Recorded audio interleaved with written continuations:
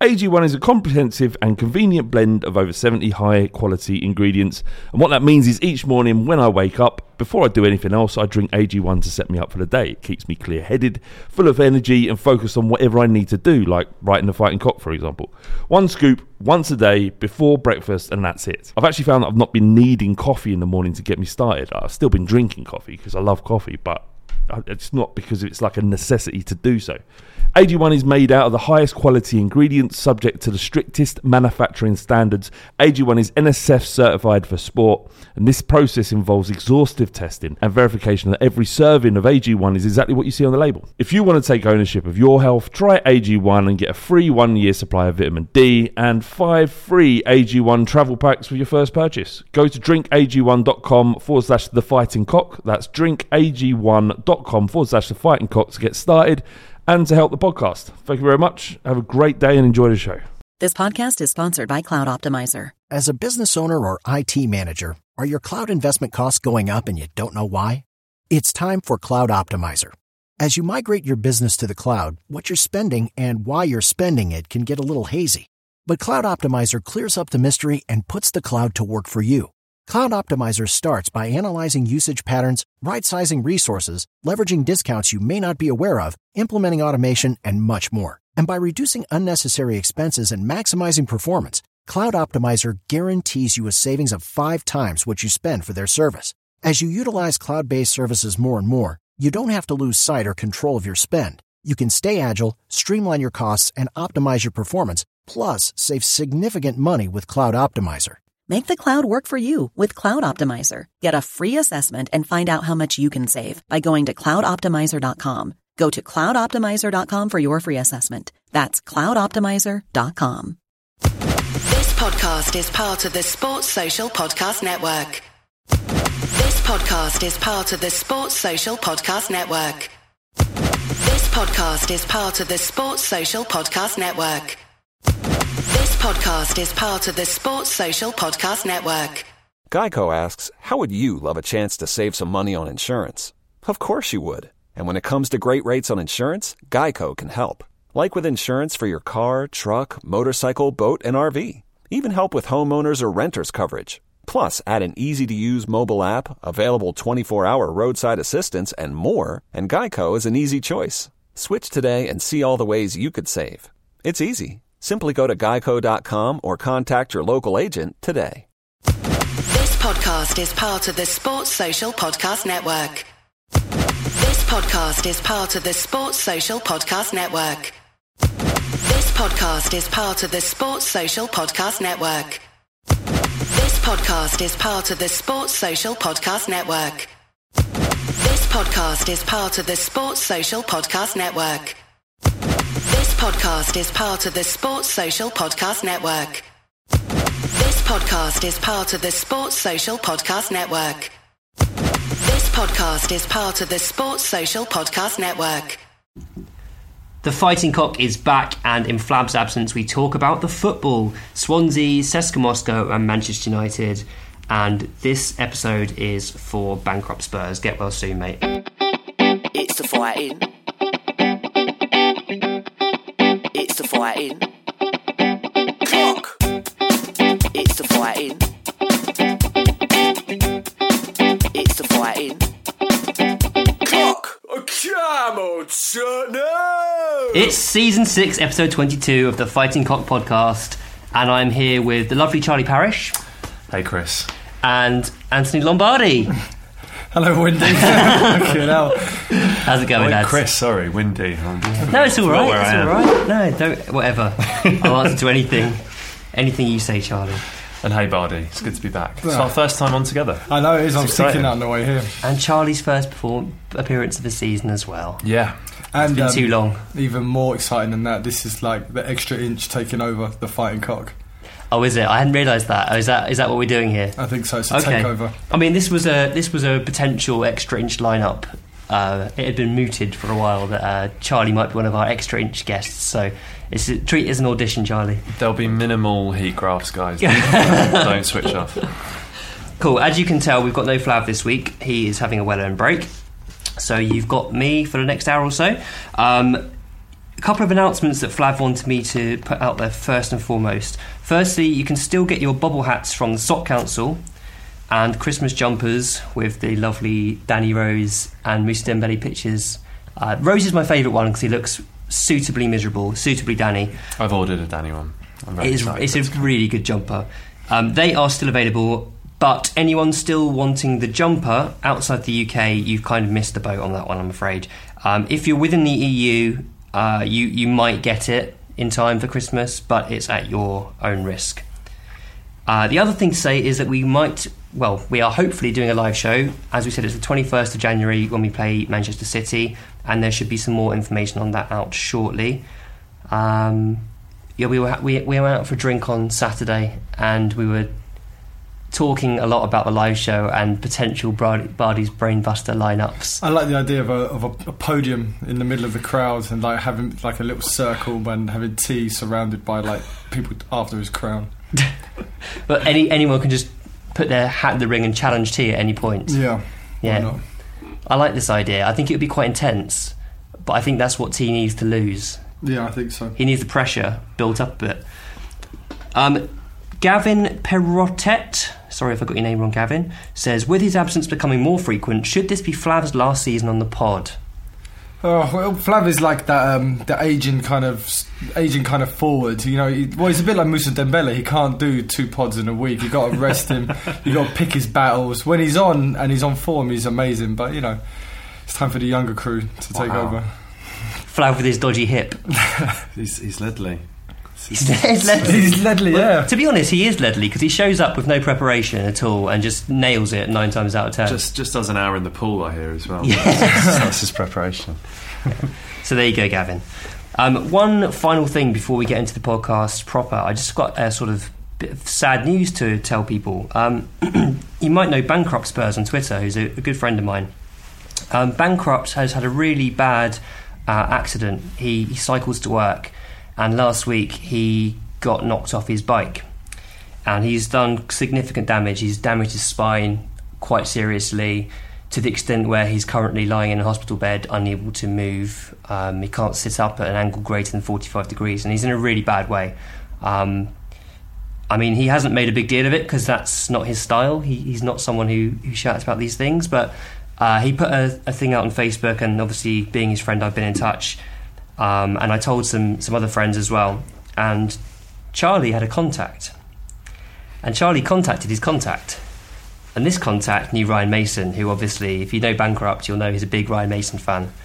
And we got back from Ryan Mason the most lovely personal message to Bankrupt, which absolutely made his day, cheered him up no end. So thank you, Charlie, for doing that. It was a really nice thing to do, mate. Not at all. It was very much Ryan's people who were fantastic, and Ryan himself, because this message is pretty amazing, actually. It was really a beautiful thing for him to have done. Just such a nice gesture. I mean, when footballers must get these kind of weird requests all the time about, oh, can you say this to my friend who's had an injury? Can you say this to my friend on his birthday? It really felt like he'd gone to quite significant lengths to make it personal, and he kind of sat on his sofa and had someone film him. It was a lovely thing to do. And he also mentioned that he has read an awful lot of Bankrupt's blogs in the past, particularly the ones about him, I imagine. And I'm told that's legit. That's not just something he's saying to, make Bankrupt feel better or anything like that. So, such a nice thing from Ryan Mason to do. Real Coy's hero, Ryan. Yeah. Love that guy. But all our best wishes to Bankrupt Spurs, who's just a lovely guy. Yeah, get well soon, Kev. Absolutely does not deserve this to have happened to him. And actually, on my journey here, I drive from outer West London to where we record the pod in sort of central-ish, and I saw you see all these Deliveroo drivers now riding their bikes, and I saw some horrendous driving and people near misses. So just be careful when you're driving. Yeah. For God's sake, the cyclists have as much right to use the road as you do, and we should all respect each other, because it's terrifying for cyclists on the road in London. Particularly at this kind of time of year where it goes dark very early as well, and everyone's doing their commute home in that light. It's horrible. But, get well soon, Kev. All right, we'll talk a little bit about the Swansea game.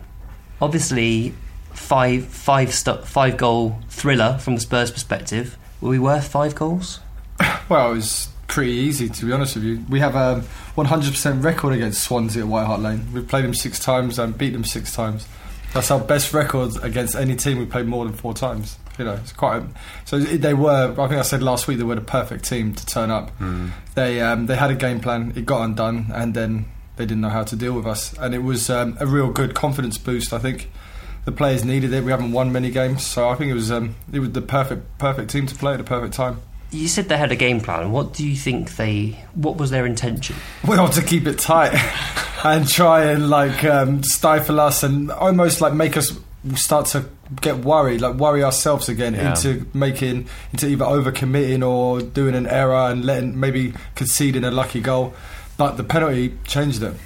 I mean, they had some real pace on the flanks, which concerned me a bit before. I think Montero often plays quite well against us, mainly at their place, but he's a talent, I think. And then Barrow on the other wing's also pretty grease lightning. But then as soon as you saw that they dropped Llorente, despite him being the sort of 2-goal hero from the previous week and offering them a real aerial threat, which you think they might be able to take advantage of, and instead just going with Gylfi up front on his own, it was clear that keeping it to 0-0 was the plan. And I don't think I've ever seen a team just completely fall to bits once plan A went out the window like I have in that way. They were so toothless. I mean, they didn't win a corner. They had 1 shot off target and that was it, and we had 20 odds. I mean, it was astonishing, and they looked to me like a team, despite the drama and last minute sort of craziness of that Palace win, they looked like a team that was not listening to their manager and had tuned out, would much rather have someone else sort of giving them instruction, because that was about as gutless a performance as I've seen at White Hart Lane, and I say that as a Spurs fan. Yeah, I mean, I couldn't disagree with any of that, and I feel like they did set up the team to have pace on the counter, and Montero is a player that Walker's talked about before and said that he's one of his toughest opponents. He gave him a torrid time. I think was it last season, the 2-2? He gave him a torrid time throughout that. He's a really good player. You feel like he's one of those guys that I imagine were he at a bigger club would really kick on, but he's just sort of stuck in that mire of he's in and out of their team. Yeah, I mean, him and Routledge basically compete for a spot in the team, which is it says a lot, doesn't it? But they didn't really get the ball out to their wide players early enough. They didn't have anything really in attack for the majority of the game. Sigurdsson's not at his best playing that false 9 role. No. I can see why they do it, because it means he gets as much of the ball as they can give to him.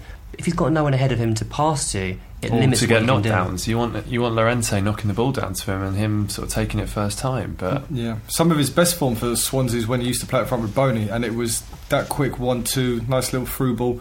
But if he's on his own, he's limited to just maybe a set piece or a long range shot. Yeah, my Let's Save Gylfi campaign, the wheels fell off a bit on Saturday, I think, because he didn't look like a guy that could contribute much to a top 4 You really team. love Gylfi. I do love Gylfi, but I'm also aware that a lot of that is that he's like a nice guy who's handsome and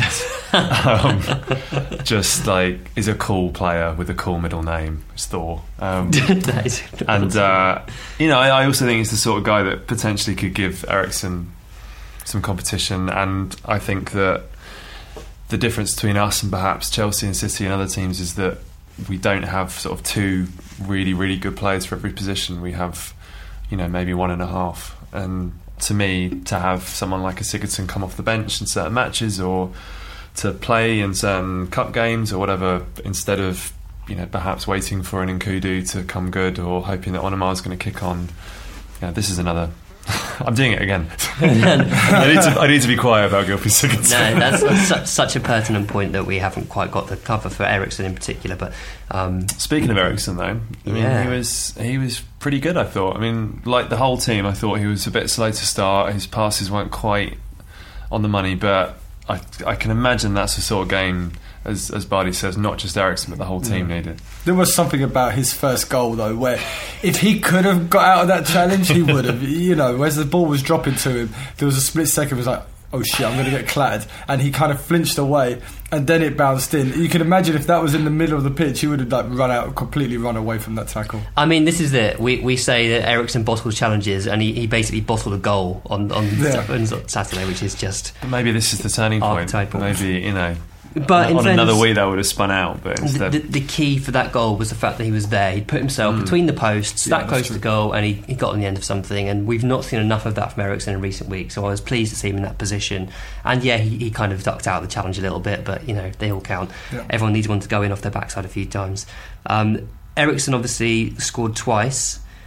He also got an assist and created 7 chances throughout that game. So yes, the opposition's horrendous, but it felt like he was sort of back to where we'd expect him to be, given the talent at his disposal. He's such a good player who's been underperforming for some time. Yeah, I think a lot of it had to do with the Chelsea goal. I think that was a big weight off his shoulders, and then it carried on to this game. And now hopefully he can. Eriksen, when he's on form, he's able to carry that form over a course of like a couple of months. So hopefully now this is the beginning of a good run of form for him.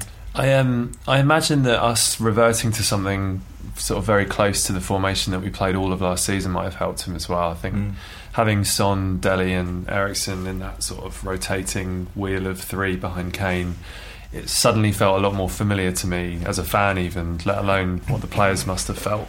And I think Eriksen is someone who really benefits from continuity and sort of having those players around him. And I think those two are a good fit for him. I think Dele looked back to his sort of freewheeling, trick trying best, and a lot of it was coming off again, partly because the opposition was dog awful. But I think for Eriksen, having Son there as well to kind of release and to sort of play into space really helps. So yeah, I was pleased to see that 4-2-3-1 back in favour personally. Let's talk a little bit about Dele Alli, because he had a strange game in many ways. So the first goal came at a good time. I mean, we looked for that half like we were going to have a really good half of football and go in 0-0, which would have been super frustrating. And the goal came at just the right time, and it came in a slightly controversial way. So Dele Alli's running away from goal, and he sort of dangles a leg to be clipped. And there's no doubt it was clipped. But he did create that contact, in essence. And then he turns around and does this kind of butter wouldn't melt look at the referee and scowls and sort of says, "Come on, how's that not a penalty?" And it eventually gets given, having at first looked like it was probably not going to be given. What do you make of that? Is that something you would want our players to do? Well, let's get it straight. Ali's been diving all season, and it's not been great. I'm not too keen on diving, but it is part of the game. But as long as he's making those runs, and if he's manufacturing the challenge, then I don't know. I'm not going to say no, don't take a penalty. I'm not going to say we should do the sportsmanship thing and kick it out. Leipzig against Schalke this weekend, the chap went down under no contact with the goalkeeper, and the ref gave a penalty. And he didn't tell the referee that it wasn't a penalty, but he told everybody else, and he thought that would kind of cleanse his soul, but it didn't. And Leipzig scored, and But I wouldn't want. Would I want Ali to go to the referee? No, it's not a penalty. No. Do I like diving? No, but then I'm not going to turn away a penalty. I think that pragmatic view is probably the one that most fans hold. I think also that the fact that Ali's English is what becomes an issue for people. I think. I mean, Pochettino spoke about the English having a rather saintly view of diving, and yet the Michael Owen Pochettino incident. I've just ruined Barley's. Charlie's reading scribbled out his felt tip. Notes. Sorry, I can't read your terrible handwriting. The Sharpie's out. And I think had it been Son or Eriksen or Dembele perhaps, I don't think it gets spoken up about. But as Dele is the sort of young great hope of English football in many ways, we don't want our boys doing that, and so it becomes an issue. But that's just the press for you. I think Pochettino used the quote that Owen jumped like he was in a swimming pool, which I quite like that. But so Poch was then talking about how essentially he was taught to dive, which is something that is it's an unpleasant truth that no one wanted to speak about, that foreign players, continental players, were learning the dark arts on the training ground and putting them into practice on the pitch. I don't think that's something that I thought anyone would ever admit to, but in a way, fair play to him for being honest and saying it as it is. He did say that he wouldn't do the same. He wouldn't be teaching our players how to dive. But equally, he seemed to want to kind of back away from the incident a little bit, as if, like Bardi said, he wasn't that bothered by it, and we got the penalty, and it essentially broke the deadlock. And it was a shame for that reason. I think it was annoying that a 5-0 drubbing of a Premier League team has a sort of asterisk against it. It's like, well, they might not have got that 5-0 had they not cheated to get the first goal. And as you said, Wendy, like, in the stands, I was getting really frustrated. It was 39 minutes. We hadn't really created anything clear cut. Kane had that header that Fabianski saved, and it looked like Fabianski was going to have one of his sort of blinders against us that he likes to have. And it's a pity in a way that the sort of floodgates open because of that. And as Bardi says, you don't want any of your players doing it. However, we're in 2016 and football's football. Football's a murky. The stakes are high. Are very high. Exactly. And like it or not, I think Ali does have that in him. Like he's got that petulant side and he's got that sort of gamesmanship to him as well. And that probably is why he's so good. But it's like we were saying last year. Yeah, on a positive side, it's a bit like how Bale was when he was with us. That he's someone who runs with the ball and takes players on, so he does commit defenders. That's a good point. So the possibility of him getting fouled and just hitting the penalty, just clipped, sometimes will naturally occur to him. That's a point I was going to make, and actually, I'm a strong believer that sometimes a little bit of contact can make you go to ground more than a lot of people understand, because it knocks you off the stride, and once your stride's kind of out of sync, it's very hard to stay on your feet then. I mean, this pace that these guys are running at, they're going to go down. Yes, the kind of leg flicks at the end to make it a bit I don't know if if this one on Saturday was quite that, but I hear you entirely. The other thing I wanted to say was, you mentioned there was an asterisk over the win. The only thing I'd say to that is that 2 minutes into the game, Swansea should be down to 10 men, because my God, someone nearly decapitate Kyle Walker. Yeah. Obviously, Neil Taylor is not that kind of player, as they say, and that was muttered immediately after the incident by Tony Gale in commentary. Of course, because Tony Gale. But that challenge was horrendously dangerous, and when it first happened, I honestly was worried for Kyle Walker's eye, because that was so close to getting him straight in the eye socket. Fair play to Kyle. He had an absolute barnstormer of a amazing game after that. He was terrific. Yeah, I mean, I said on Twitter that it was Oscar Garley levels of bravery. I'm just thinking, like sometimes when you break your sight or like on your binoculars or something, maybe because he had one eye, his depth of vision, his depth of field changed. His crossing was a lot better than it was normally. Something, like when you go to the opticians and you cover one eye, you see better with one eye. Maybe that's what we should do. Wear a patch. An eye patch. I mean, I was good. One of the things I had lined up to say was that Walker's crossing recently has really improved, but maybe that was it. Maybe it was just the fact that he'd been kicked in the face that did it. But in all seriousness, I do think it's something that he's clearly worked on, because Walker has always been someone he's been quite conservative. He gets to the byline and he cuts back, or he passes back to someone else who can cross, or he doesn't even get to the byline. Or he doesn't get to the byline. He won't challenge his man. He'll just check back, which he'll is carry frustrating. the ball 40 yards and then check.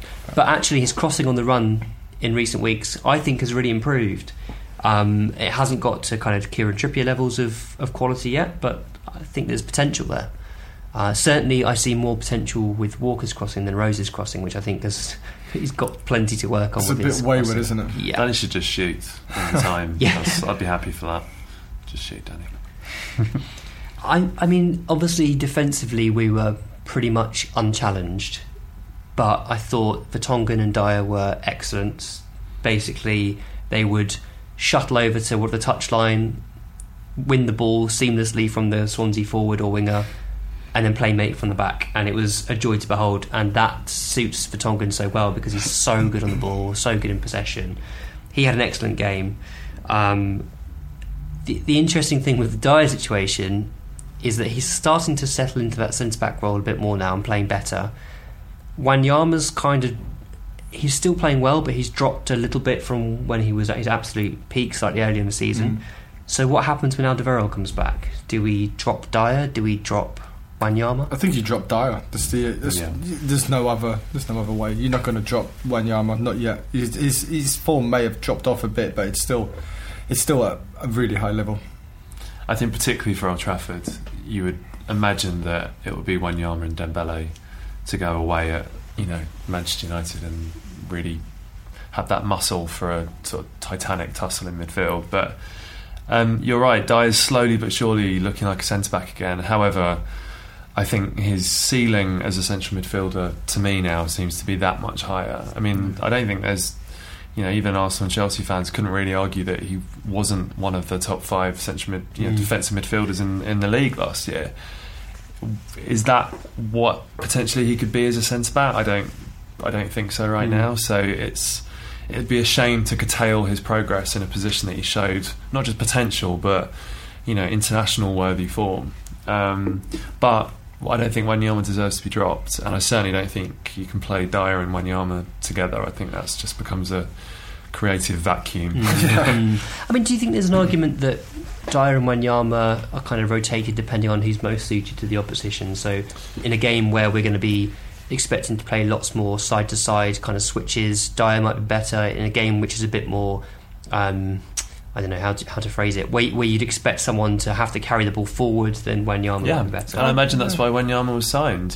Dyer was one of our best players last season, so you can't imagine in Pochettino's head that he figured really that Wanyama was coming in to directly replace Dyer in the first team. It probably to him would have been very much that, I now have 2 elite level defensive midfielders who played depending on the opposition.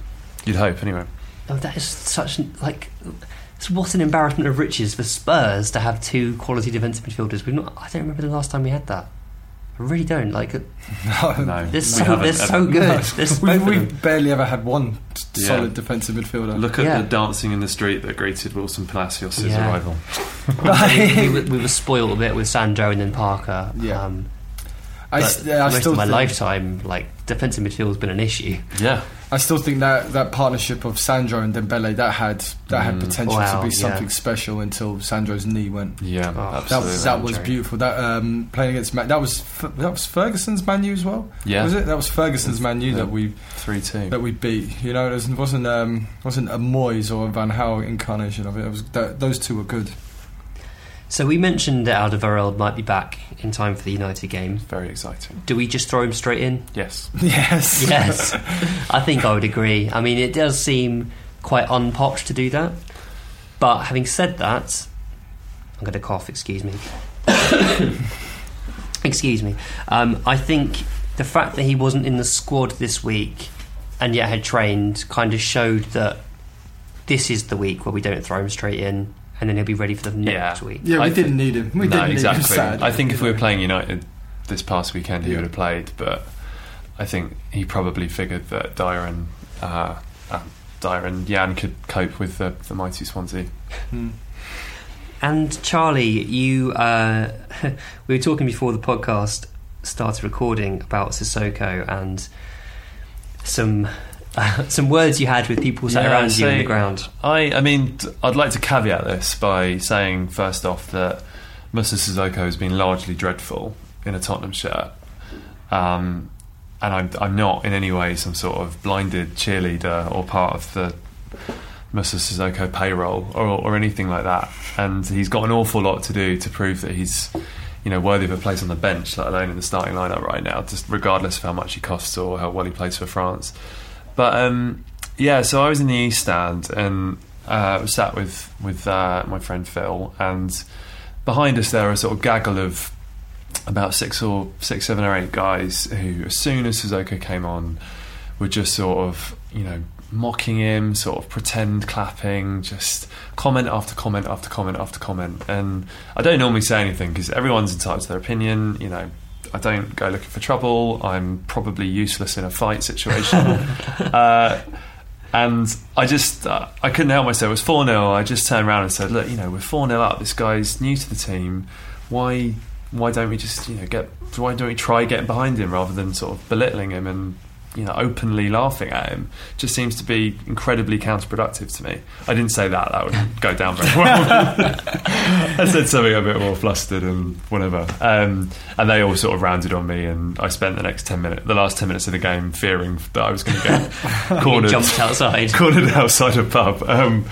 But I think he is now easily the poster boy for underperformance in the Spurs team, and he's our scapegoat. He's the scapegoat. He's Eric Lamella's probably sending him an enormous Christmas present to say thank you for taking that mantle off me.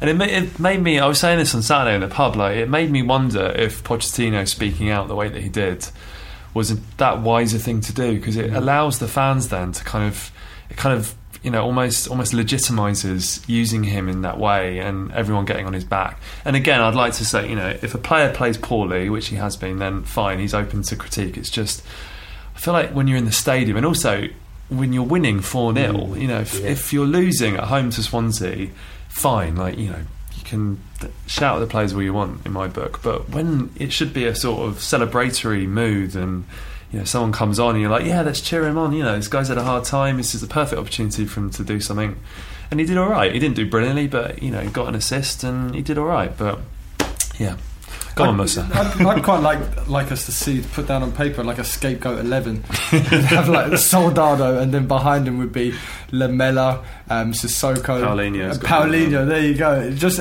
you put together this scapegoat 11, and I bet you've got hundreds and hundreds of international caps there. Oh, I'll tell you. Jermaine Genius for me was the biggest scapegoat of all time, because quite often he didn't actually play badly, and still he would take the stick. But Charlie, well done to you for doing the right thing in White Hart Lane. A lot of people wouldn't have done that, and actually, you're right. Well, why are they rounding on one player when we're 4-0 up? He's come on, get behind a new signing, and just think, if we get the Sissoko that played for France in the summer, then we've got a good player on our hands. Exactly. I mean, it's the difference with him between us having an asset or a sort of big old lump that's just going to make us worse. And I'd rather do everything in our power as fans to get the dude that was playing, storming down the right wing for France. But you are looking for common sense in a football stadium. That's true. Which is always a difficult. It's a place where you do kind of exactly, which is why I kind of regretted opening my mouth. No good can, what am I hoping for them to go, good point, sir, well done. I retract my mocking it's fine. And if you're listening, people in the stand, please don't come and find me, because you're all quite big and frightening, which I didn't realise when I was. What did you make of Pochettino's comments about Sissoko? Did you see it as a kind of winding him up and letting him go, or kind of giving him a point to prove, or do you think he was just genuinely a bit annoyed with him? I think he was just upset. Pochettino, he all he does most of the time is talking cliches. The fans, the supporters, I'm very, very happy, all this kind of stuff. So I do actually take note when he comes off script. So I think he was genuinely annoyed, and he wanted a reaction. Whether he gets that reaction, now we have to see what kind of person Sissoko is. It's been a decent start. He's got an assist. He did okay. I think he'll start against Moscow, and he's got a huge opportunity there to start righting some wrongs now. I imagine Pochettino feels that transfer quite keenly, in that he probably was the one to ask Daniel Levy to pay that money for him last minute, or at least, he said after the Liverpool game, I want a forward who can run directly at defenders, who gives us a different, Mane style form of attack. So he'll know that signing is kind of on him. That's not the sort of black box committee giving him some sort of French winger for 6 million. That's like, we've spent 30 million, or I know the instalment thing's up for discussion, but 30 million for a 27-year-old. This is your sort of gift, if you like. Here's a present for you as a thank you for last season. So if he does go tits up, then that's kind of it's his failing, I think. Daniel Levy just every day as Pochettino comes in, just looks at him and goes, how's Sissoko? Yeah, I reckon that's probably what happens. But in a way, though, does that not make it a bit more odd that he kind of he did go a bit off script in the press conference and said things that he wouldn't normally say? Because if he was his boy, would he not be a bit more protective about him? It makes me wonder whether he's always making it clear that he wasn't his boy. It was like, perhaps he's not the one I wanted. Yes, I wanted you to spend 30 million, and I wanted you to buy a player who can break defensive lines, but not that guy. I wanted Zaha or Balassi or whoever it was he actually wanted. Neither of whom I think would have been ideal either, by the way. Balassi just looks exactly what Balassi's been like for the last 10 years, just an unpredictable, unproductive winger, just that doesn't really do much. Zaha's having a good season, but you don't want to spend 30 million on Zaha. United tried and only scored 2 goals. I would pay 30 million tomorrow for Zaha. I guess he's younger. There's something that I quite like about him. We haven't had proper whip for a long time, and I would like him just getting out wide and just crossing it in. He's tall, he's really athletic. He's very strong. He's got a lot of skill there, and I think with the right manager he could be good. I would like to think that Pochettino kind of takes a bespoke view of how to motivate each player. Yeah. And I imagine that with Sissoko, he has fallen into like bad practice training wise. He's not the most motivated of guys from the last 5 seasons at Newcastle, and he probably thinks, you know what, in order to ingratiate him into my way of doing things, I've got to take drastic action here, which is, to his mind, a big old kick up the arse, and see what happens. And that's his chosen tactic, I think, for Sissoko. I don't think it's, he's not Kane or Rose or any of those guys that are like very much part of the Maurizio sort of fatherhood club. And he's just thought to himself, perhaps he came in and gave the softly approach for the first few weeks and he's got nothing back. Perhaps a rocket up his arse is what this guy needs, and we'll see. I mean, the signs were vaguely encouraging, I think, but judging a performance against Swansea, I think isn't perhaps it. And I think Bardi's right. I think he'll start at Wembley, and you hope that that's the game where he sort of finally is off his leash and he runs wild down that wing. But we'll see. That's exactly the way I'd like to think it's been. I always like to give maximum credit to Poch and just assume that the best thing that can happen is what he did, because I want to love him more than anything. And I also think that he is a good man manager, particularly given some of the comments that past players have said about him. And like you say, treating people differently is not necessarily a bad thing. It's really tough. I'm a manager at work. I know what it's like. You've got a real... You want to be fair and treat everyone equally, but equally you can't treat everyone the same because everyone's different and everyone's motivated by different things. So that balancing act is so true in the workplace, and the workplace of a training ground is no different to any other workplace in many ways. And Sissoko's not like a lot of our signings. He's not a malleable young lad from a lower league. He's sort of less a foreign league, if you like. He's a 27-year-old full international who's been earning a fortune for a long time. He might not feel that he has to, treat him like he would a 19-year-old kid. It's, a grown man who's been there, done that, and he wants something from him. So he's going about it in a robust way. And yeah, I would love Mr. Sissoko to come good. I really would. But I also wouldn't be surprised if he left in January, quite honestly, because the other flip side to Pochettino is, as we've seen, if you get on his wrong side, often that's it. You're done. Yeah. And I think if Sissoko doesn't put in any decent signs of progress between now and January, if Inter Milan or someone came in, I really wouldn't be surprised if we had a replacement lined up, then he was let go on loan or something. I mean, he probably won't get that many opportunities between now and January to actually impress, so he needs to do something on the training pitch, basically. But yeah, I mean, you both said there that you want him to start against, I was going to say Cesca, but I heard earlier it's... Is that what you're supposed to say? It's got no. It is. It does. It goes up 3 times, so it's Cesca. Sasha Gurinov on Football Weekly says this. It goes up 3 times. Cesca. Nice. That sounds nice. So I take it you're both going still? Yes, I'm going. Yeah, I'm also going. Yeah.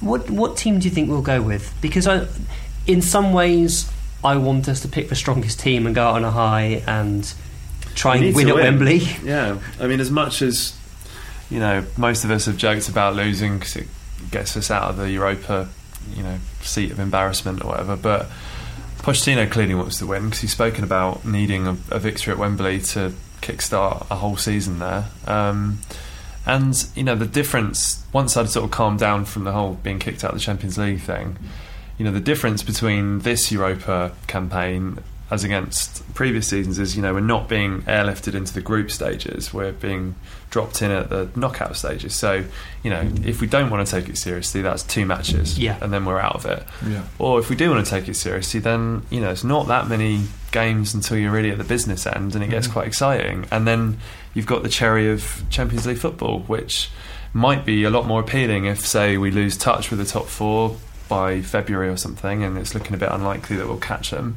Suddenly then the Europa gets quite exciting, I reckon. So I think it'll be a mixed bag team. I don't think he's going to play a bunch of kids in Sissoko. I think there'll be some strong guys there. Yeah, I agree. I think we'll probably rest Kane, maybe we'll rest Dembele, but we'll go pretty strong. Cesca is shit. They're not. They got nothing there. Don't do this, Bardi. No, they no, They drew with Leverkusen though. But Leverkusen are terrible. The fact that Leverkusen have got out of our Champions League group, we could. They weren't terrible in the second half. We could sit here talking for 45 minutes about how bad Leverkusen are and how bad our Champions League run has been. But 10 years, man. Akinfeev hasn't kept a clean sheet for 10 years. That's 43 games. Their manager, I think Slutsky, he either has left or he's about to leave. Yeah, this will be his last currently. game.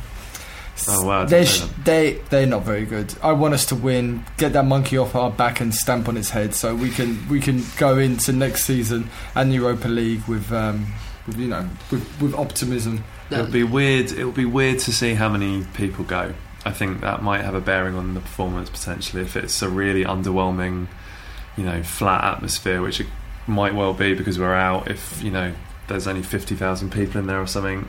But I reckon I'll be pleasantly surprised by the turnout. I mean, in hindsight, we should have just done the big, largest scale 1882 ever, shouldn't we? Just to try and generate some noise there. But the players can't use atmospheres. No, just go out there, beat them, at least end on a high. It's been a clusterfuck of a Champions League. Let's finish with a win. Yeah, absolutely. So you practically thinking Harry Winks and Vincent Janssen to start, but other than that, broadly the strongest possible team. Probably the full-backs will rotate, I imagine, with United in mind. I Champions League expert Kieran Trippier to come back in. Yeah, the specialist. Is Davis back yet? No, that Davis injury is starting to get as worrying as the Lamela one. Yeah. I'm genuinely worried about Lamela's injury, the way Poch was speaking about it. It doesn't sound like he's anywhere near ready, close to being back. Although, having said that, he was kind of tweeting hopeful things. Wasn't this quite similar to Lamela's first season when he would have injuries and they were supposed to be knocks and would suddenly become 3 months at a time? And I imagine a lot of that was just hiding from Sherwood. But he does seem to be prone to the sort of lingering injury. But yeah, we need it back big time, I think. We didn't actually do our man of the match for the Swansea game, but who would you say was? Ooh. I would say Christian Eriksen, personally. I thought he was back to his very best, albeit against weaker opposition, but you can only beat what you're up against, and I thought he was excellent. He was very creative, used the ball well, scored a couple of goals, which is just lovely because he's needed this run of goals, and I think it will set him up nicely for the United game. Yeah, I agree with you. We didn't mention Son's goal was very good as well. Oh my god, yeah. How did we miss that? Son's scissor kick volley was incredible, but also Kane's second goal was lovely. Like the way he changed his stride and just put that away with aplomb. Yeah, our finishing was great in those opportunities there.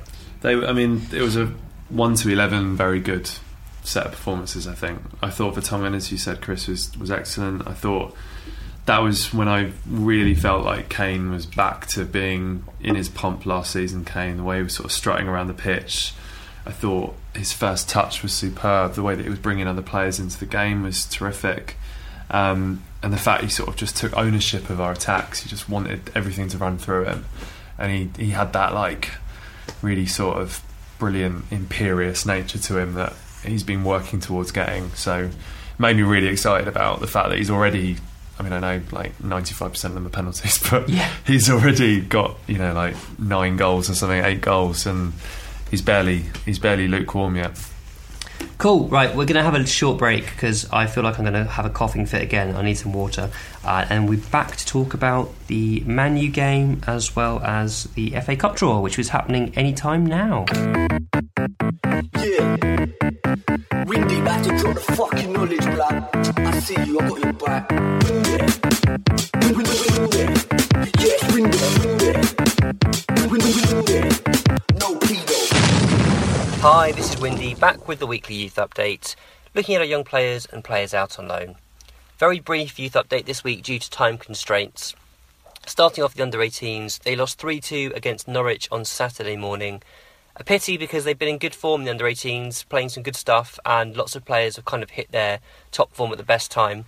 The goals this week were from Jack Rolls, again from midfield, and Rio Griffiths.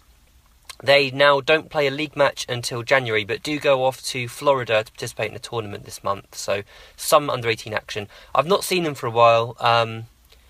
I've got to make more of an effort in the new year. It's partly because I live near Windsor and partly because the kick-off times have clashed with other things, be that Spurs first team matches or whatever. But yeah, hopefully I'll get to see them a few times in the new year and give you an update on progress of specific players. The under-19s play their final UEFA Youth League match on Wednesday against CSKA Moscow. Hopefully they'll end on a high, but it's been a disappointing campaign in that competition this year, much like the first team. I don't think the kind of balance of under-18s and under-23 players has worked as well as they would have hoped. But let's hope they've learnt something from it.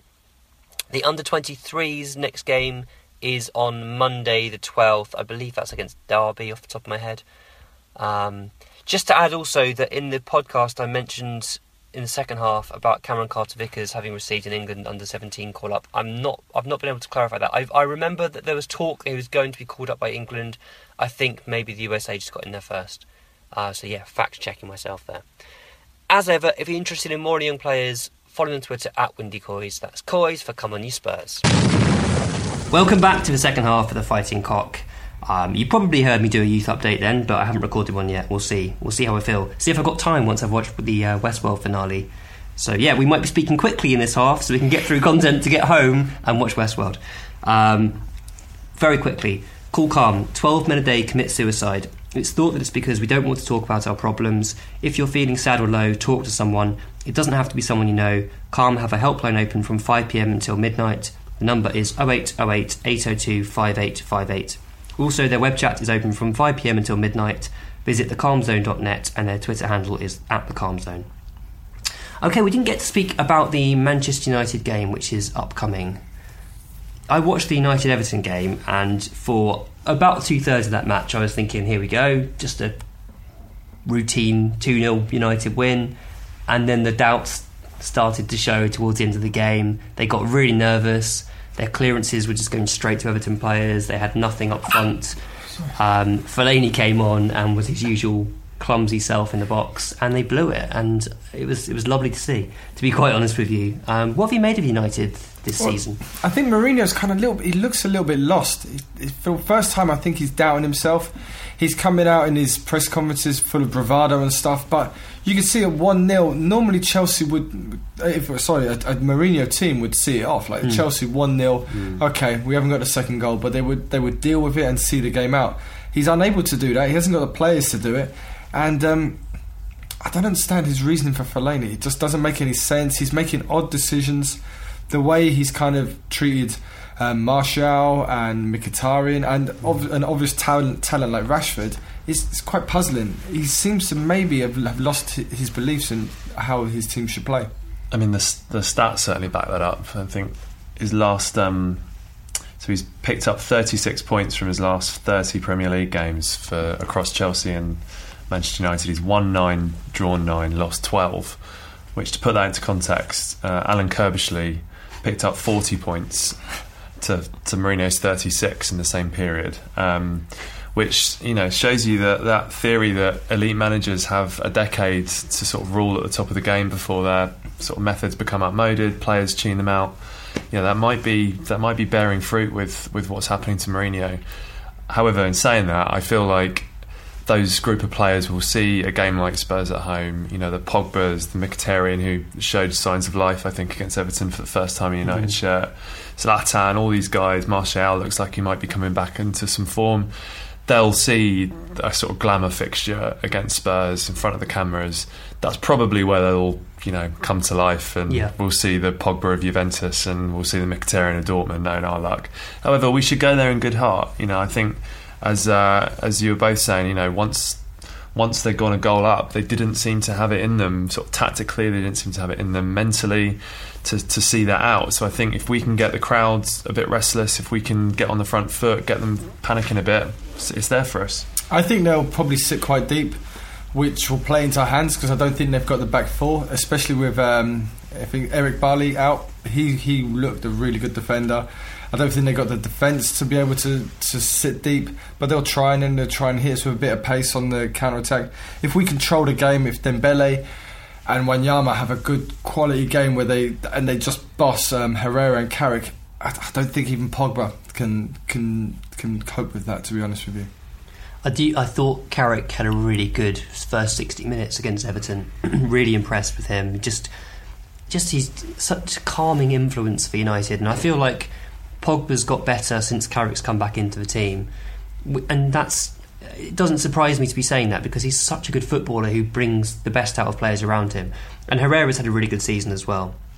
But like you say, I feel if Dembele can play anything like the best Dembele, that I thought he pretty much was against Swansea, then we should win the midfield battle. We've got in Wanyama and Dembele two of the most physically imposing but also technically tidy midfielders in the country, and there's enough there to overcome Carrick, Herrera and Pogba.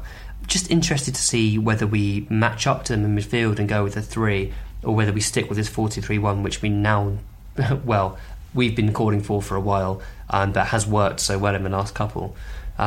Really interested to see what he does there. The other thing was, I do think Martial is starting to really look like the player that they hoped he would become again. He'd had a quite severe dip in form where he just looked completely bereft of confidence, but now he looks keen to take players on. He's getting shots away, so having him on one flank and then Mkhitaryan coming in off the other flank, that's a really dangerous side. That's a top quality side. So if Alderweireld is fit enough to start, then by God, get him on the pitch, because there's going to be some defending to do.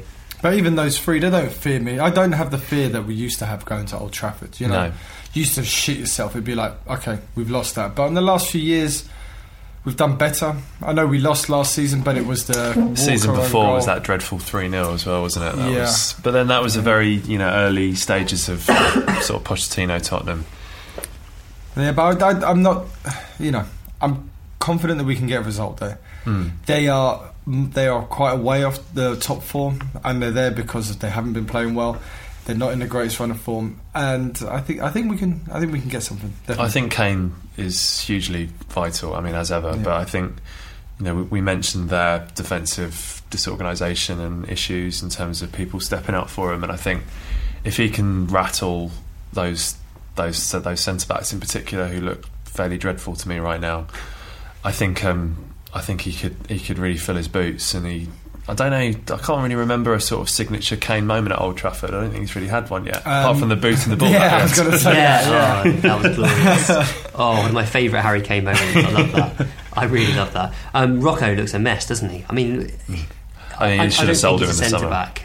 He's a left back, if anything. I mean, it speaks to the incredibly lopsided nature of that team. Yeah, you've got world class players next to people like Rocco, who. Yeah. But he had a great World Cup. He played really well for Argentina. He left back though, right? Yeah, he played a left back that didn't attack. Yeah. His sole purpose was just to be. He was almost like a Tony Pulis fullback. Yeah. His job was just to be a centre back out wide and then just not go forward. But he had a really good World Cup, and I wanted us to sign him. But he's looked completely out of place at Man U, and it's strange because they've got a player there who I love. I love Darmian. I think Darmian is a fantastic fullback, and if he's still out of favour, we should sign him. He played on Sunday. Darmian he played left back. Yeah, they're playing him at left back now. He was okay. Yeah. The reign of terror against Luke Shaw continues. Yeah. Wow. Yeah. I mean, Shaw's nowhere to be seen now, is he? But then, I mean, you look at the bench they had on Sunday, and they've got Rashford, Fellaini, Dave Blind, Juan Mata, Jesse Lingard and Eric Bailly, plus the goalkeeper. Oh, so Bailly was on the bench. Yeah, so he might be back. I mean, that's a strong bench. That's a deep. I don't want to see Mata on the field against us. I think Mata's he loves great. playing against us. Yeah, I think he's a great player. I hope they don't start him because he scares the living shit out of me. I mean, that's the thing. If you think, all right, you play Mata behind Zlatan with Marseille and Mkhitaryan on the right. With Pogba, I mean, I would play Schneiderlin just so that Pogba can run around and do whatever he does. I mean, that team not finishing in the top 4 is preposterous. I mean, if we turn on to Football Manager now, with that team, you win everything, man. And this just shows that Mourinho, he's lost it. He's not able to inspire the same kind of like attitude that I don't know, like Drogba, Lampard, Terry, check that spine. They would have killed their mothers for Mourinho, and he's just lost that. Maybe it was a fallout of the kind of attack against the Doctor at Chelsea where he lost Hazard and those key players, and maybe it's just followed him to Man United. I don't think he was the right man for Man U. If I was Manchester United, I would have gone for someone like Pochettino, someone who could actually build something. or not necessarily Pochettino, a manager with a young manager with a belief who's actually going to stay there for 10 years. I think it was more of a desperation for Mourinho and for him. And also Portugal winning the Euros I think that fucked up Mourinho a little bit, because I think that's probably his next step will be out of into international football. I just think that with figures like Mourinho, as soon as the mask slips, and as soon as you see that they're human beings and that they're vulnerable and they're not, perfect or Superman, suddenly the players don't listen to the managers in the same way. As soon as they see that they're just fallible humans that make mistakes and can mess up, he's not the same guy that would elicit that same loyalty from your Czechs and Lampards and Drogbas. Like this United team couldn't care less, and that Chelsea team, the Hazards and the Williams or whatever, they weren't bothered either. And that's what's happened, I think, is that they see him, he's just another manager. The mystique is gone now. Yeah, the mystique is gone. You see it with the press sort of turning him against him as well. He's now pilloried for some of the things that he was held up for doing when he first arrived. He's just sort of seen as a grumpy old man, basically. Apart from Sky is they're still bowing at the temple of Mourinho. They still love him, and it was I ditched Sky this year for the first time, because after the start of the season when Mourinho and Ibrahimovic was there, the whole fanfare that it got was just too much for me to take, and I cancelled it on that day. Every now and then I have little pangs of like, fuck, I gotta get it back, but no, I've stayed strong. What are our predictions for the score on the weekend? I'm actually confident. I feel like I think a lot will depend on Wednesday, because I think if we have another morale draining defeat at home at Wembley in the Champions League, I think we might struggle to then motivate ourselves for the United match. If all goes well and we steamroller CSKA, or however we want to pronounce it, I feel like we can go to Old Trafford and win, and there aren't many times I've said that during my lifetime, but we've certainly got the players to do it. Kane's looking somewhere near his top form. With Alderweireld being back, it's a boost. I mean, you just imagine that him getting off the coach and the other players seeing him back there must just lift their spirits no end, because he's just absolute quality. And I was thinking then, when we were talking about the United team, the one thing they're lacking is a classy centre-back to play alongside Bailly and kind of bring him through. And if they've got any brains, they should be paying whatever it takes to get Alderweireld. But not that I think he'd necessarily go and join Mourinho, but certainly Alderweireld or Van Dijk or someone who's a bit older and more established at the back would improve United no end. That Toby Alderweireld plays for us is one of the most mystifying things in world football, as far as I'm concerned. He's Why, phenomenal. at the price he was available at, having proved himself in Spain, having proved himself in England, having been the age he was, I think late 25, maybe early 26 when we got him, is ridiculous. And the fact that we've still, there's not been a sniff of interest seemingly in him. I think the whole of the summer I was waiting to read in a newspaper at some point, Bayern Munich start sniffing around or something. But fortunately, we're blessed to have him. He's superb. I think it's definitely a strange one. I think it was maybe because he couldn't get into the Atletico team, and for rather like Vertonghen, on international stage he was played at fullback. That's true, yeah. Which kind of like helped keep his profile low. But he was great at Southampton. And to be honest with you, I was a little bit like sceptical when we signed him. But then obviously as soon as you see him play, you realise he's probably one of the best centre backs in the country, without doubt. When we signed him, I was expecting him to play in midfield quite a lot more, because we'd seen him play so well in midfield for Southampton, and I thought, okay, utility player, he'll come in, he'll do a job wherever we need him, right back, central midfield. There's never been a sign of him playing a different position, just centre back and playing centre back bloody well. Just an incredible player, and like Charlie says, we're kind of lucky to have him in many ways. Yeah, I think so. We have a question. Sorry, I didn't actually let you just make your predictions. I kind of went off on a tangent, didn't I? 2-0 Spurs. I think 1-1. I can see us. They are the draw specialists, right? Yeah, we both kind of are, aren't we, to a degree? Yeah.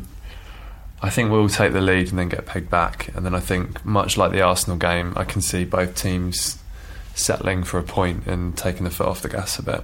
And I don't think a point would be a disaster for us either. I think as long as we can get out of there without losing. Yeah. I mean, unless we're like 4-0 up and then we draw, that would be bad. It'd just be such a boost, wouldn't it, to come away with a win? Yeah, I mean, we need a shot in the arm victory like that, don't we? Beating Swansea's one thing, but in order to get this season back on the rails, it feels like going to Old Trafford would be the perfect opportunity. I think you're right. I think they'll be bang up for it. I really do. Because a win would be really important. Well, first of all, beating Moscow would be amazing because we're getting into a run of games now where we've got Moscow, Man U, then we've got Burnley and Hull. Burnley, Southampton, Watford. We've got the games are starting to come now. It's that December period where it gets really fast. The games come like every 3-4 days.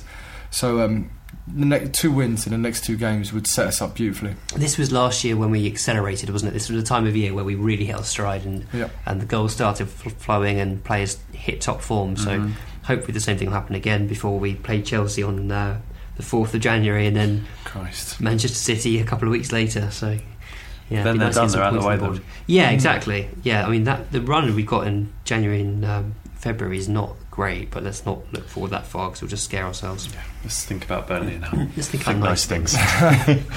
So we have a couple of questions. Sean Armfield on Facebook said, would Marcus Edwards benefit from a top championship or lower Prem loan, or is he better on the outer fringes of our squad? I personally, and I bow down to your knowledge on this, Wendy, of course, but I can't imagine that he'd be let go by Pochettino. I think Pochettino wants him ingrained in his ways, much like Winks. I think these kind of blue chippers like Onamar and Winks and Carter Vickers he likes to have around the place, and he wants them to learn good habits, and also he's of that size and build that you don't, and I'm sort of regressing to a old-fashioned view of sort of lower leagues perhaps, but you wouldn't want to send him to a Fulham or something and then he gets kicked up in the air every week and comes back sort of bruised and battered. It is a slightly old-fashioned view, but I think there's a lot of truth in it, and also the refereeing standards are nowhere near as good as they are in the Premier League, so players don't necessarily get the same protection. I also think if we do qualify for the Europa League, there could be an opportunity for him to get on the bench perhaps for a knockout game, or there was signs before this injury that we're only an injury tour away, particularly if Lamela doesn't come back anytime soon.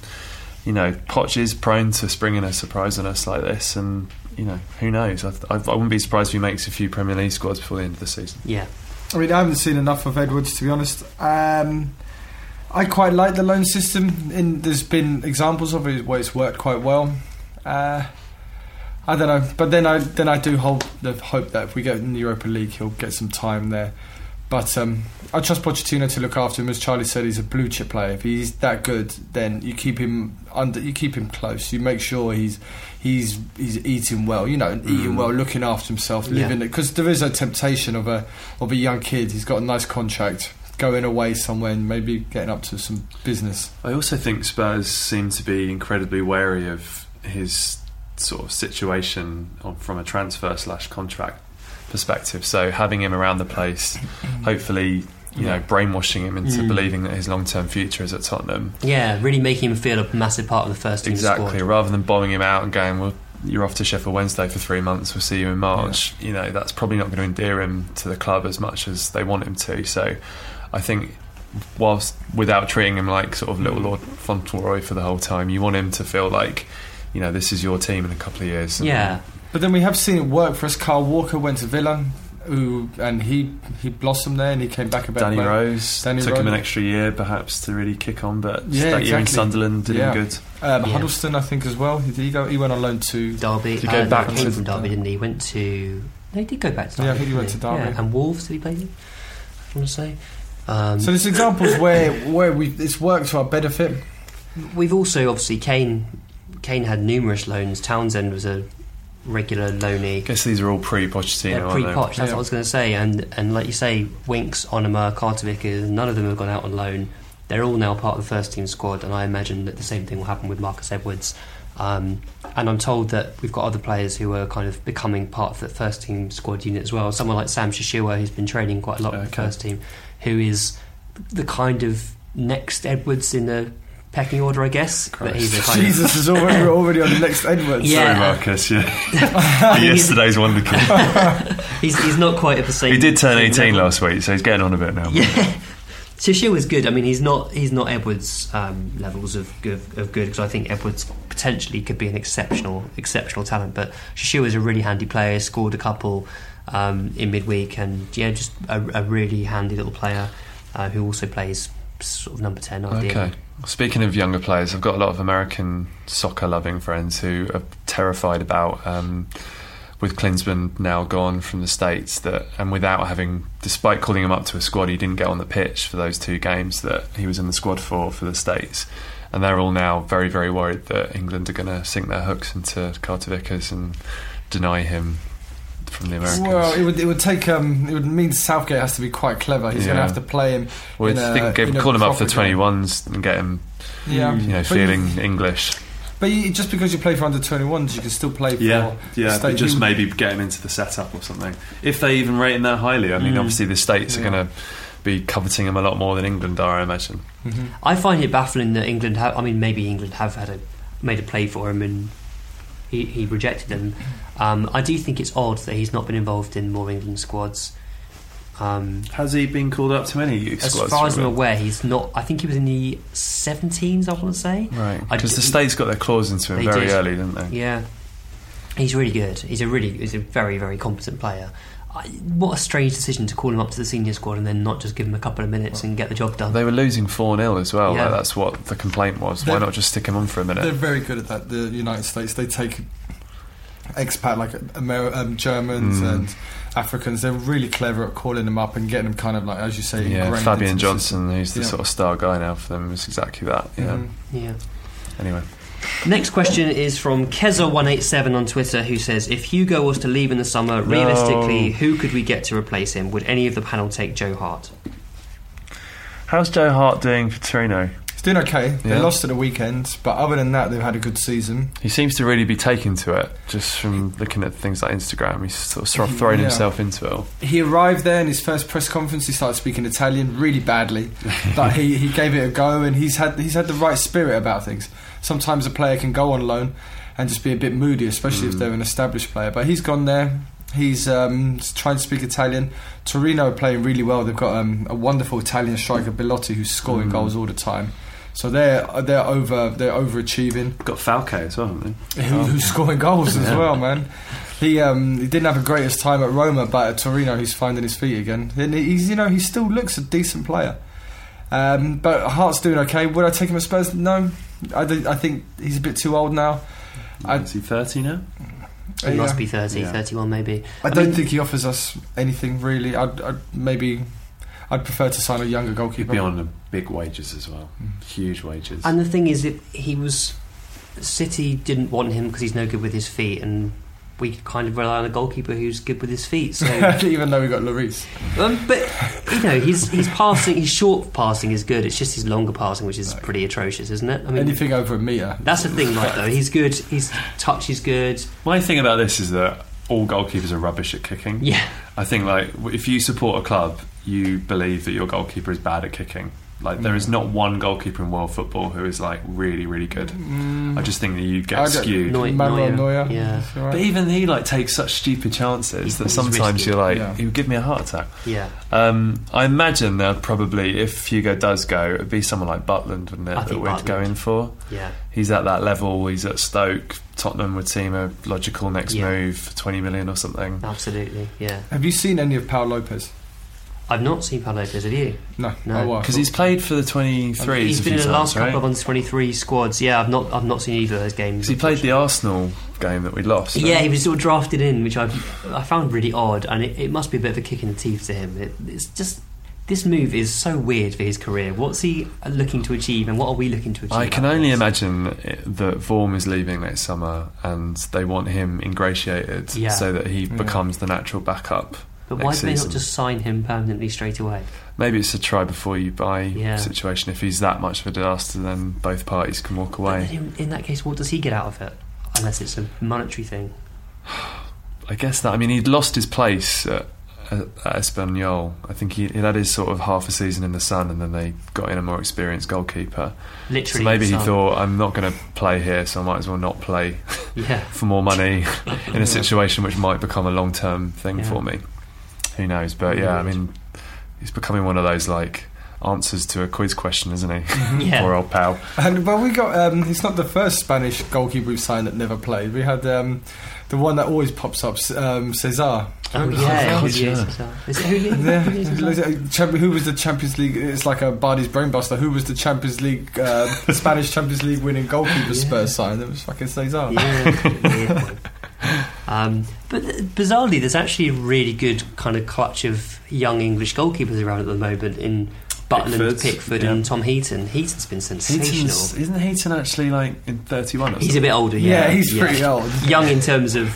keepers. Yeah, and coming to prominence. Yeah, I think you're You right. feel like it would be between Butland and Pickford, but then you know we're just as likely to go and sign a Belgian goalkeeper for 8 million from Genk or something, aren't we? Yeah, but Pickford looks a player though, right? His shot stopping is really impressive for such a young keeper. Little Tommy Turgoose from This Is England. Yeah, he is just like him, isn't he? Yeah. I'm still not convinced. No? He's a great shot stopper. I feel like I would need to see him do the fundamentals well over a longer period of time. It's very easy to look really good for a team that's in relegation form and facing a lot of shots. It's quite it's very different to being like Hugo Lloris, where it's all about position. It's all about how you play the game when you're not being tested and being ready at those key moments. It's very easy to make 10 saves when you've been shot at like 15 times. I don't know if I've not read anything about this because it frightens me too much, but is there like actual concern around the Lloris situation at all? Was it The Sun published that story this weekend saying that essentially,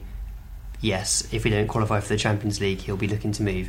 But it's The Sun, so who knows? It's sort of... And also, I mean, I wouldn't blame him. Quite honestly, I feel like he deserves the right to play for a Champions League perennial, and playing one season in 5 isn't what, that's not fair on him, I don't think. I thought it does annoy me then when you've got players that I'm going to leave if I don't get in the Champions League. Then fucking get in the Champions League. Perform, get in the Champions League, and then Yeah, I think because we had a season because he did get us in the Champions League, if you like, I wouldn't feel quite so sore about it. And he was the only player that probably came out of that god awful campaign, which after this season we will never speak of again with any credit. Yeah, absolutely. I mean, Jesus Christ, what a We haven't mentioned the FA Cup draw, have we? So while we were on half-time break, we spotted that we've drawn Villa at home, which in years gone by would have been an all Premier League clash between two of the kind of famous old sides.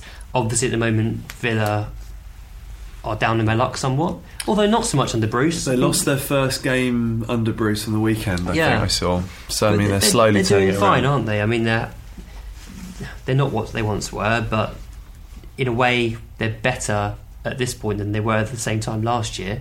But it's a good draw, isn't it? I mean, we were talking about, Bardi and I were talking about how much we would absolutely love a cup run. I know this is a tired old cliche, but it feels like Pochettino needs some silverware. He needs a proper signature victory in a big game, and these players need to show that as well. They need, for me, I've not quite forgiven them for Chelsea, Newcastle, Southampton, that miserable run at all, really, and they need to show that on those games where something really is riding on it, that they're able to step up and do it. And the cup would be, I'd absolutely love it. And Harry Kane needs a trophy. Ledley King got his cup. I know it's only one cup, but he got his cup. He got his name. Yeah. He's got his part of the history. Yeah. And I would love Harry Kane to have his little part of history. Harry Kane, Hugo Lloris, Alderweireld, all these guys. We're talking about Lloris potentially leaving if he don't qualify for the Champions League. Maybe winning a trophy would say something to him. We are capable of winning trophies. And once you've won one thing, it can lead to other trophies. Would you rather win the Europa League or the FA Cup? Europa League. Europa League because of the Champions League qualification. Yeah, and might lead to and we get to play the Champions League winners in the European Super Cup, which would be sexy. Back to Monaco, our favourite place. They're moving it around. Oh, they're moving it around. It's on tour. Don't have to play in the car park anymore. Is the Europa League final somewhere like Aberdeen or somewhere this year? I see that it's like somewhere really rubbish. We could look. We should probably look. Villa, I suppose Villa at home, it all depends on which team we put out, because Pochettino isn't always known for favouring the FA Cup, and it obviously that third round comes in the middle of you just come out of Christmas, the players are exhausted. What have our Pochettino FA Cup runs look like. I mean, we beat Leicester in the third round, was it last year, eventually? Yeah. And then lost to Palace in the fourth round. That The season Palace before game was that, Leicester horrible. knocked us out, didn't Yeah. they? Was that the third round then, or it was very early, I think? Just to let you know, the Europa League final it's at the Friends Arena in Sweden. So that'd be great. Interesting. Is that, who plays there? Gothenburg? Or, No, it's in Solna. It's in Stockholm. Okay. Stockholm. Interesting. Cool. Well, I think that probably. Yeah. Something to look On forward that to. bombshell. Thank you, lads, for making up this three-man pod. It's had a different feel to usual, but I've enjoyed it. It's been some good, solid chat. It's always good to see Pleasure, Charlie. guys. A pleasure. Good to have you back Love on, to see mate. you guys. And Bardi, as ever. It hasn't been weird. The chap on Reddit said, "Will it be weird me being here with you two?" In what way? Would I be like take me back to my days? Oh, I see. Like a bit of a goose spare wheel. Yeah. Right. Yeah. Well, we've got our own little thing going on now as well with exactly. the extra. You've not noticed that I've had my hand on Chris's knee, so we got away with that. So that's good. Cool. Well, you've been listening to The Fighting Cock. As ever, if you want to leave reviews on iTunes, please do. But if not, then fine.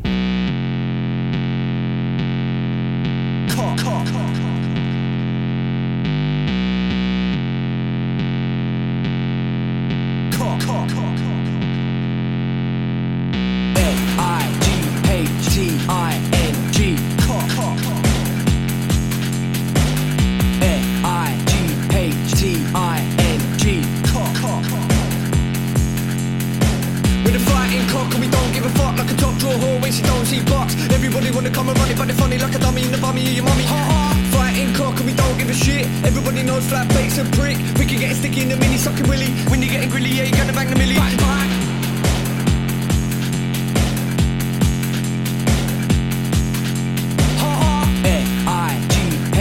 F-I-G-H-T-I-N-G. Cock, cock, cock.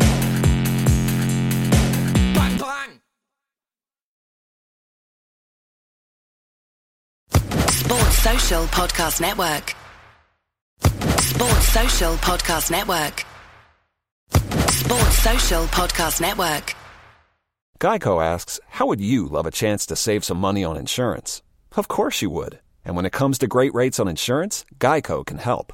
Like with insurance for your car, truck, motorcycle, boat, and RV. Even help with homeowners or renters coverage. Plus, add an easy-to-use mobile app, available 24-hour roadside assistance, and more, and Geico is an easy choice. Switch today and see all the ways you could save.